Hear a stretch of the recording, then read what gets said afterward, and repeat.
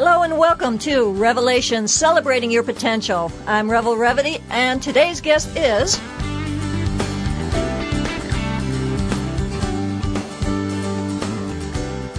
Storm Taliaferro, author, filmmaker, artist, father, midwife, husband, and so much more.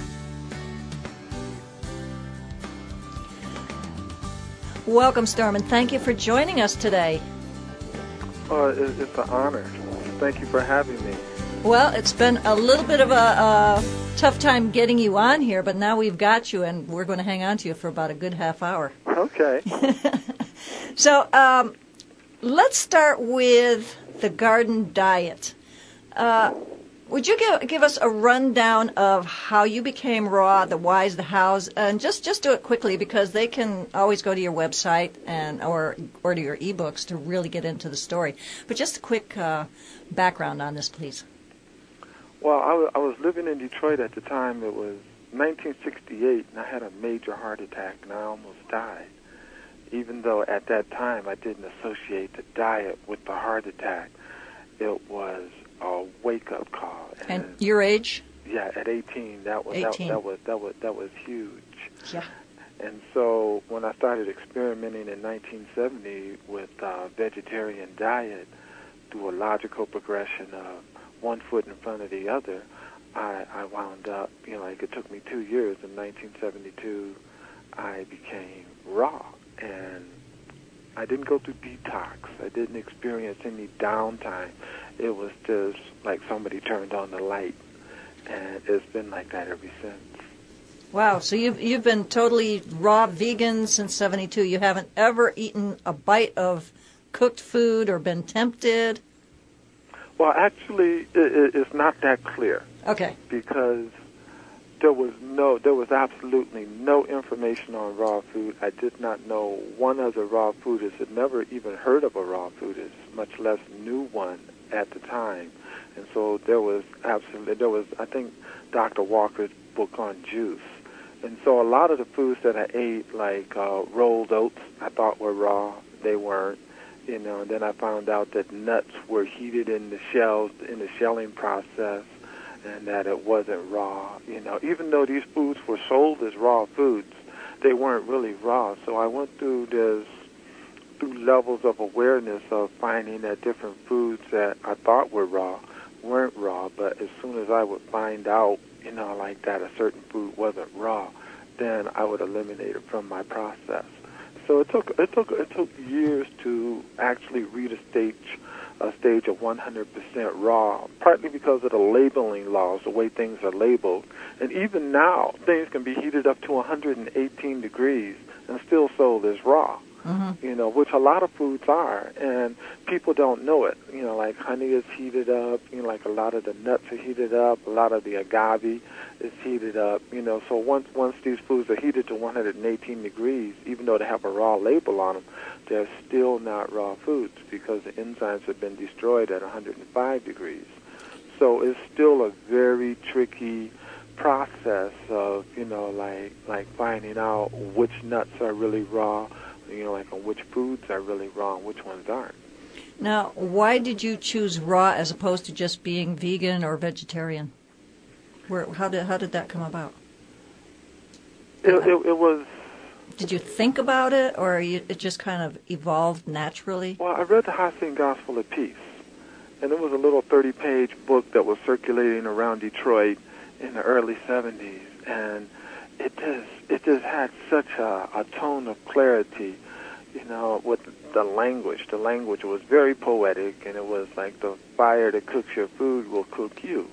And why do you put your food in the fire, And these were really simple questions with really complicated answers that, it's like it just dawned on me through layers of revelation that if we destroy our food, then it loses its ability to nourish us.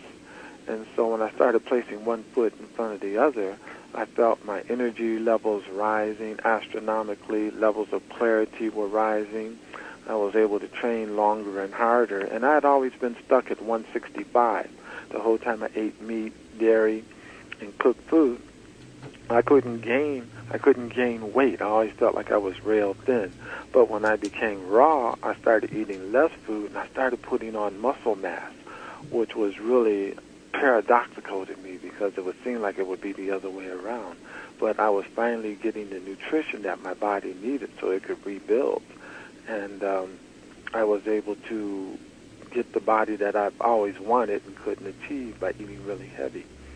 Well, I know your body has changed just in the last 2 years since I've seen you. I saw you about 2 years ago, however old Adagio is. And just from your pictures, when I saw you originally to where I see you now, you've changed for somehow, some reason, something's changed. And you look even better now. And now, you want to tell the audience how old you are, please? I'm in my 57th year. Uh-huh. So, it's like I'm actually coming up on 60. Yes. And I always thought that was something that happened to other people. I know that feeling. But I guess it happens to all of us if we stick around long enough. Yeah. But I'm feeling really, really well. But I had to make some changes, because my body is not 25 anymore, But, like in keeping with, like making some changes, I've been able to, like maintain a really high energy level and a really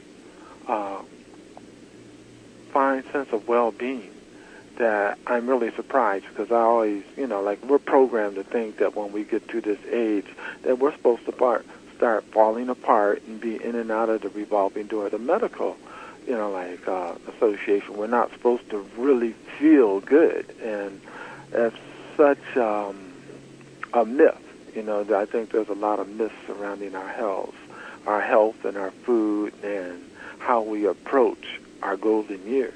Right, and these also affect how we live our lives because we think we're supposed to carry on whatever was our parents or our ancestors had. Well, we just follow one generation after another, and we wind up with what they call hereditary diseases. But diseases aren't hereditary. It's the foods that bring about these conditions that are hereditary. And the beautiful thing about this is we can change that. Yeah, because they were created in the first place. Exactly. Cool. Now, what gave you the idea for your website, The Garden Diet? Well, I have to give all the credit to Gingy.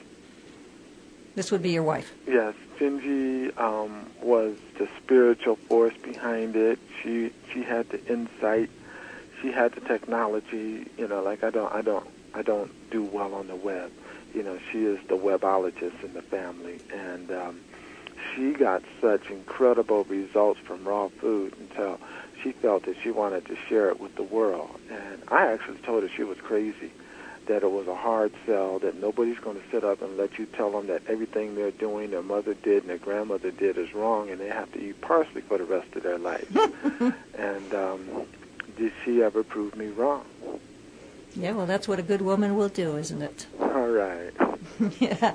Now, we've got a couple of minutes before we have to take a break, but in your e-books, which I often refer to them because they are just so basic and down to earth, but you talk about the orange juice diet. Are you still as fervent about oranges and orange juice as you were when you wrote it? We always have 10 crates. We buy 10 crates at a time. We go through them in about 2 weeks, and that's a family of 6, and when we don't have oranges, we don't have food. Even if I do a shop and I spend $400 on other stuff, if I don't have the oranges as the base, all the kids start to lose weight and our energy level goes down. Wow. By a shop, you mean a workshop or a retreat? No. If I do a shop like the farmer's market and I go load up on food. Oh, yeah. Tell everyone how you do that, because I don't think they're aware that some people really have to go out of their way to get really good food. Well, it's a struggle because in like of the marketing strategies and the way our food is handled at this time, what my goal has been is to eliminate as many middle people as possible. So I go directly to the farmer, and I would just like to tell everybody to totally support the farmers markets, because you can judge what has happened to your food by judging the man who grows it. And I happen to have farmers that I've been dealing with since 1974, like I'm still dealing with these guys, and I know them. They're my friends. And I'm able to buy stuff that was picked the day before. I know when the food was picked. I know what's on it. And I'm able to, totally control, the quality. But what does it take for you to get that food? You live up in the mountains. It's a 2-hour drive. I drive 2 hours twice a week to load up at the farmer's market, and I usually do an orange shop too, which is separate from the farmer's market, which is halfway, and I buy 10 crates at a time, and I also buy crates of tangerines and crates of other fruits when they're in season. We eat 80% fruit, 20% vegetables. Wow.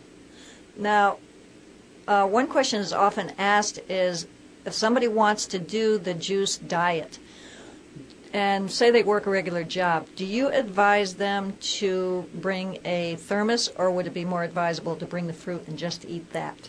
You've got 14 seconds. You can eat the fruit. You can eat the fruit. That's better than actually juicing and bringing a thermos? Yeah, you don't want it to sit around. You don't want it to oxidize. You want to juice it and drink it, within 15 seconds. Gotcha. We'll be right back. Welcome back. This is Revel of Revelation, Celebrating Your Potential, and this segment is brought to you by www.justaddtickets.com. Book your travel with someone you know, and of course that is me. We are talking today with Storm Taliaferro, author and filmmaker, artist, father, and midwife, as I said before. So let's get into the midwife part. Before we get started, I'm going to tell you that Storm and his wife Gingy have 4 children, and by the time this will be, I think it'll be common knowledge by the time this is aired, that she also has another one on the way. And they live a raw food lifestyle, and they do take their children to Western medical doctors because the children's health is a priority. So I don't want a bunch of emails, and I know they don't, saying, well, how do you do this, blah, blah, blah. Okay, now, Storm, you seem to have the ideal life for staying raw, mostly away from the mainstream. The kids are homeschooled. Do you ever have times when you are attracted to something cooked? Every day. Uh-oh. And it's been like that for the last 32, 33 years. Now, what do you say to yourself? How do you change that? I fight. You do? It's a constant fight all the time. And this is what's so insidious. It's like we have been drugged. Our foods have been injected with addictive drugs. MSG being one of them, right? The main one is more addictive than cocaine. It's more addictive than nicotine. If you have 2 restaurants and they're serving exactly the same food, and one is loaded with MSG and the other one isn't, and you go to both restaurants, you will say, I like that restaurant that has the MSG better, without ever knowing why. You will just say they have better food, and you will go there every time and not to the one that has MSG. The company, the corporation that does not use MSG cannot compete in this landscape. Wow. It's not possible, and they know it. Can you give us some ideas of what actually has MSG in it, or the names? Do you know offhand the names of some of the food sources like a hydrolyzed protein and stuff like that? Well, see, it's insidious because back in the 50s, Gerber baby food was putting MSG in the baby food because the babies became addicted, and the mothers would feed it to their babies, and the babies liked Gerber baby food. Congress realized that there was a problem, and they passed a law saying you could not put the MSG in the baby food anymore.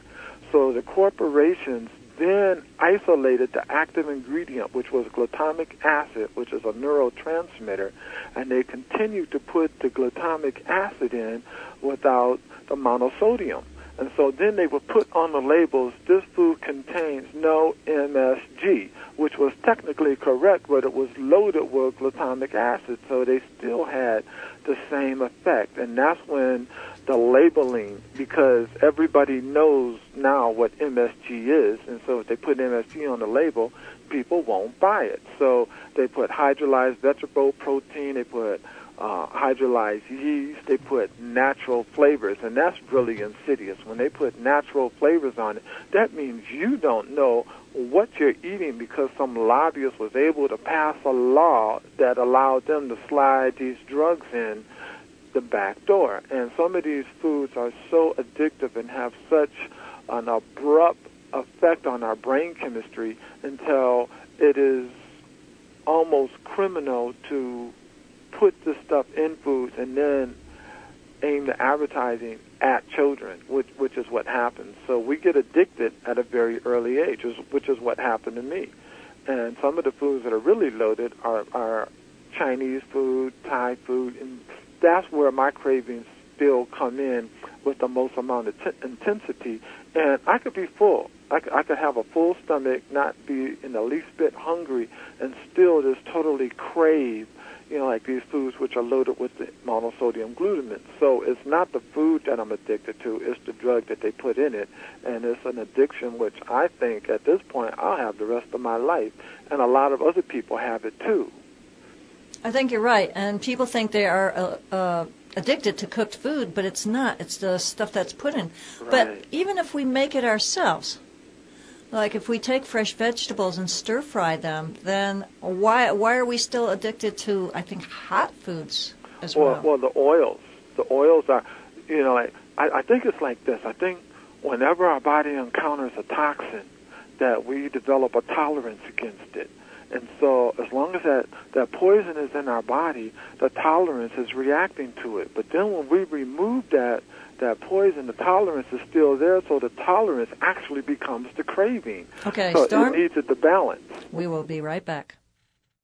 Hi, we're back. This is Revel Revity with Revelation Celebrating Your Potential, and our guest, Storm Taliaferro. And before we went on break, Storm was talking about tolerances and addictions and the things that our food companies put in our foods to addict us, but also the things we do for ourselves, such as oils. Did you want to have something else to say on that, Storm? Well, it's like when we have a really good diet, it's almost like a paradox. The food is not addicting. So when we get really hungry, we crave something that's fried. We crave something that has the monosodium glutamate. We don't really think of an apple as food. We don't really think of an orange as food. Or steak, the meat is loaded with monosodium glutamate, So when we get really hungry, we think of the foods that are loaded with the toxins that created the cravings in the first place. But if you take a food chart and you look at an apple and you look at a steak or you look at, like the foods that we're really craving, as far as nutrient density, you will see that the apple has way more nutrients in it than, like the processed foods that we're craving. So it's a battle that has to be fought before we can actually, achieve preventative health through, not putting the disease-causing foods into our body. Okay, let me ask you this now. Children who have not done the baby food thing, what do you feed, you and Gingy feed your children when they are really, really young? Like you've got one coming soon, and I know she's going to breastfeed the baby, right? Yeah, she breastfed all of them for 3 years. Okay. And so that, I think that is huge because the milk has so many nutrients in it that are even undefinable. Like the milk in the morning changes in the afternoon and changes in the evening. So you have 3 different levels of milk, like that the baby, gets during the day. And then the night milk is different than the morning milk, So there's no way that we can duplicate baby food.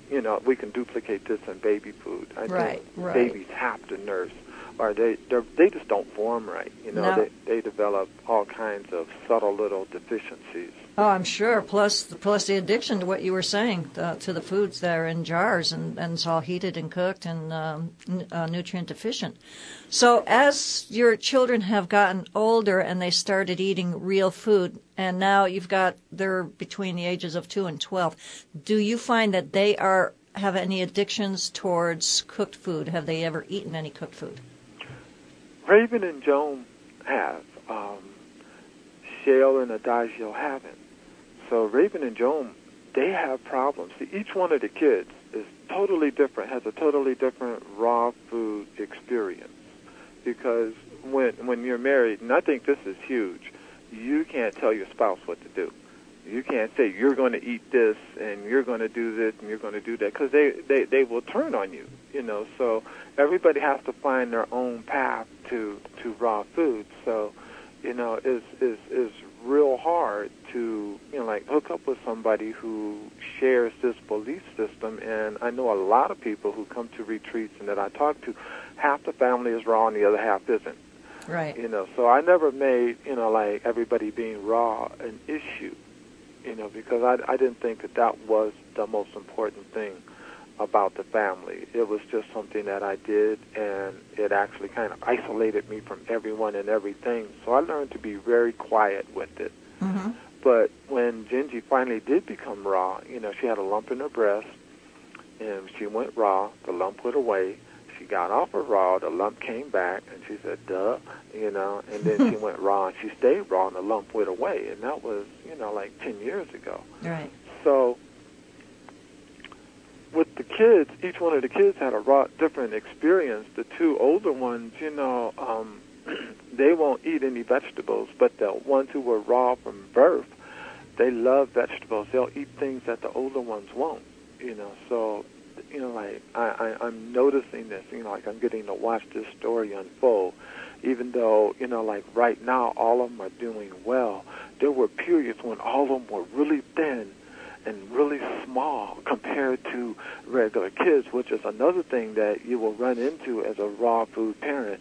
You know, your kids don't grow as fast, you know, and that really rips your heart out, because we all want these fat, pretty, bountiful, abundant little babies, and we want our kids to be robust and look like the other kids, and they don't, because they don't have the bovine hormones, they don't have the, you know, like the excess protein and calcium, you know, which looks really good on young kids. It's only when they become obese or when they start to break down in their 30s that the accumulative effects of this diet are seen to be, you know, like detrimental. But the first 10 years, you can eat just about anything, you know, and not really suffer adverse health effects, except that now we are seeing a proliferation of obese children. But getting back to the point, raw vegan kids grow slower. But then all of a sudden they'll have a growth spurt, you know, and, you know, like in the last 3 months, Raven put on 10 pounds. You know, Adagio put on 6 pounds. So, you know, like we go through growing spurts and we go through different internal things naturally. And if you can ride that out, you know, and know that your kid is being nourished and that, you know, like he's all right and that he's not going to grow as fast as the other kids, then you stand a chance of making it, you know, especially if the kid has never had any of the addictive foods. But once they have them, then that's what they're going to ask for. You know, they're not going to ask for an apple. They're going to ask for McDonald's. Well, know. I think all the charts and everything are definitely based on the SAD, Standard American Diet, and what the average child is on, and that's where they're basing their weight height chart on. Right. And so what you're doing as feeding children raw is you're not giving them the stuff that's creating all that quote-unquote baby fat, which is actually, your kids, as far as I know, have not had that problem. No, they're all solid. They're Yeah. all solid, lean muscle. You know, but they're, you know, like, well, Adagio just had a growth spurt, you know, and so did Raven. Now, Adagio is a little over 2 right now. Yeah, he's 2. And Raven? She's 12. Okay. You know, so they're all within the charts. You know, they're in either the middle of the chart or the bottom of the chart, you know, as far as their weight.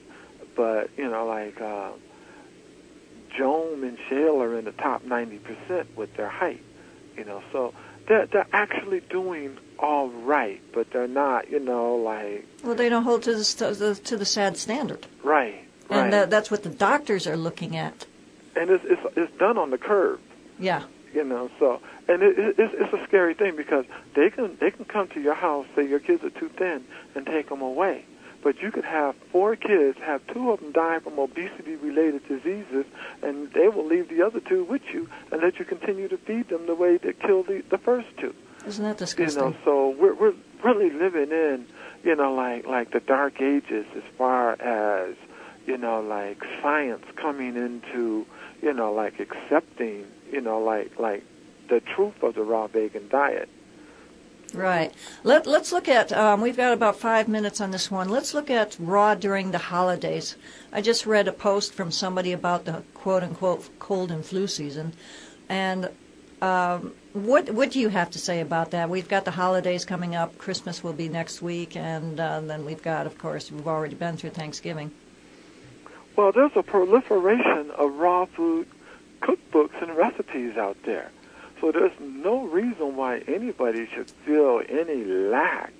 It's like you can dial raw food in and make it just as rich as you want to and just as gourmet as you want to. So you can serve a 5-course gourmet raw food Christmas dinner that anybody, whether they're meat eaters, vegetarian, whatever, would totally like. So I think that that's where the attack should be to maintain, like a healthy diet. Then during the holidays, it should be focused on the quality of the recipes and the quantity, because we're used to feasting. This is a time of abundance and Thanksgiving and giving gratitude. So we don't want to sit down to a plate of parsley or a glass of orange juice. We want, like lasagna and, like nut loaves and sauces and gravies and desserts, and ordinarily sure, pies. Pies. There's so many things that you can put together until there's no reason why anybody should feel like they have to go off their diet or really not totally celebrate the holiday. So what do you think about the quote unquote cold flu season? It's been so long since any of us have had a cold. I think that that's just a breakdown when the system just can't handle the sludge, and it takes time to throw the sludge out, through all of the 7 openings. And I think it's basically self-inflicted. And when you have a really good diet, you don't experience that buildup of mucus and then the cleansing of it, So I think that that's something that we have to address. That's why we eat raw food, because raw food is a preventative diet. It prevents these conditions from arising. Right. And my feeling is the reason that we do get excess bacteria or excess, what's the other one, viral stuff or whatever, is because of using our bodies as a toxic waste dump. Right. And so these things come into our system to help us clean it out, and what we do is try and stop the process. Right. Well, our immune system is already compromised, and I think that when you have a raw diet, that you develop a really robust immune system, which is the best way to deal with any kind of disease, is with a robust immune system, not through taking the disease into your body in the form of vaccinations to develop an immunity, because they can't keep up with all the various strands and strains. So we have to, deal with it at the source, which is the immune system. And when we eat cooked food, you have insufficient elimination of waste, which totally compromises the immune system. Great. Now I'm going to ask you an interesting question here. Okay. How or would you define your roles as parents, yours and Gingy's? Guides. Guides, okay. The same, but each of you is sort of different, because it seems to me you're the adventurer, the one who gets out and about and teaches the kids, like maybe nature training and stuff like that. Yeah, Gingy has always read to the kids intensely, even before they could understand what she was saying. So she developed her vocabulary, and I think her journey is more inward, which was a point of contention in the beginning, but now we're starting to accept who we are, and so it actually allows us to cover all of the bases. Mm-hmm. Now, I mentioned at the beginning of the show that you're a midwife. You've got 1 minute to talk about that. I just think that the way a lot of times, and it's getting better, it's not as bad as it was, but the way they handle pregnancy is almost like they treat it like a disease. Yes. And I didn't want to do that. We didn't have hospitals for hundreds of, tens of thousands of years, so all of the childbirths were natural and organic, so to speak. And you still have fatalities, but we still have them now. So you do everything you can, to make sure, like the mother is healthy. You go to the doctor, you check the blood work, you get a lot of analysis done. Don't do the ultrasound, though. Okay, hold on a second, Storm. We'll be right back. Okay. This is Revel, and we're back with Storm Taliaferro, author, filmmaker, artist, father, midwife, husband, and just a major Renaissance man. We were talking about the children and Storm's participation in their birth. Do you want to finish that thought, Storm, please? Okay, well, basically I think that when a husband and wife do the delivery, and everything goes good, that it sets up an incredible bond, like with the child and with each parent, which is been one of the most amazing experiences of my life, is the fact that I participated in the delivery of all of my children. At home. At home. Right. Excellent. Okay, now you've been very, very busy of late. You've got a video out called Breakthrough. Do you want to give some information on that? Well, once again, I got to give the credit to Gingy, because when I first got the camera gear about 10 years ago, she was always shooting home videos. And when it came time to do this documentary, and I thought, well, how can we really tell a raw food story? I realized that we had the only documented footage of long-term raw vegan children in the world. And so we used this footage to make a movie to show, the growth, the development, like sort of give an inside peek at our family and how the kids have grown and the type of things that they do. And I think it's an incredible film in the fact that it shows that the raw vegan diet works. Because right now there's this huge if, about whether the diet works. And not only does it works very well. It works for pregnant mothers. It works for, newborn babies, and it works for old-timers like me, So that's what this film is basically, the premise of it is like living proof.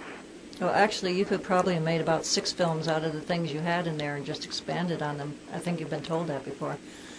And I actually got the name of my show from something you said. You said Celebrating the Potential. And so I said Celebrating Your Potential. And so I want to thank you for giving me the name to my program. All right. What else are you doing? Now, I met you during a retreat, you and Gingy and the kids. What's happening now with you? Well, we have a 45-foot catch that we're doing raw food retreats on, like out to the islands, like the Channel Islands off the coast of Santa Barbara. And it's just, like an enchanted, like journey. It lasts, these retreats are lasting 3 days, and they start on Friday and they end on Sunday. And we do a lot of liquids out there, a lot of orange juice, so you're on this thing like on the ocean, and you're drinking liquids, and it sets up this resonation. You actually, feel, you become one with nature. I've always used, raw food as a modality for tuning into and experiencing nature. It's just not a diet. It's more like a lifestyle. And the ocean is very, very intense. And when we do these type of retreats, people are moved. They come back refreshed and renewed. And it's an incredible process. And I feel honored to be, like a part of it, to be able to take people on these journeys. It's almost like rites of passage and vision quest. It has that type of of energy. And we go out to the islands, which are very wild and rugged, and there's no buildings out there, you know. And in the wintertime when it rains, we actually forage for, you know, like the island is covered with cactus pears, meadow mushrooms, miner's lettuce, you know, so we actually eat off the island. Storm, how can people get in touch with you? Come to thegardndiet.com. It's our website, and all of the information, everything that we've talked about in this show, is all contained, you know, like within, you know, like the GardenDiet.com website. Excellent. Okay, Storm, I want to thank you so much for taking the time to be here today. I had so many other questions we could have gone into, but it's always a pleasure to chat with you. All right, the pleasure has been mine. It was an honor. Thank you. Great. We'll talk to you soon. That's it for today. If you'd like to advertise on Revelations, Celebrating Your Potential, or sponsor a segment, please contact me at Revel, and that's with 2 V's as in victory and 2 L's, at celebratingyourpotential.com. Next week's guest will be Alyssa Cohen, fresh from the Tyra Banks War of the Diets program and author of Living on Live Food. My engineer is Joe Stokes of Stokes Audio, and I'm Revel Revity saying always revel in life and remember to play with your food. Bye for now.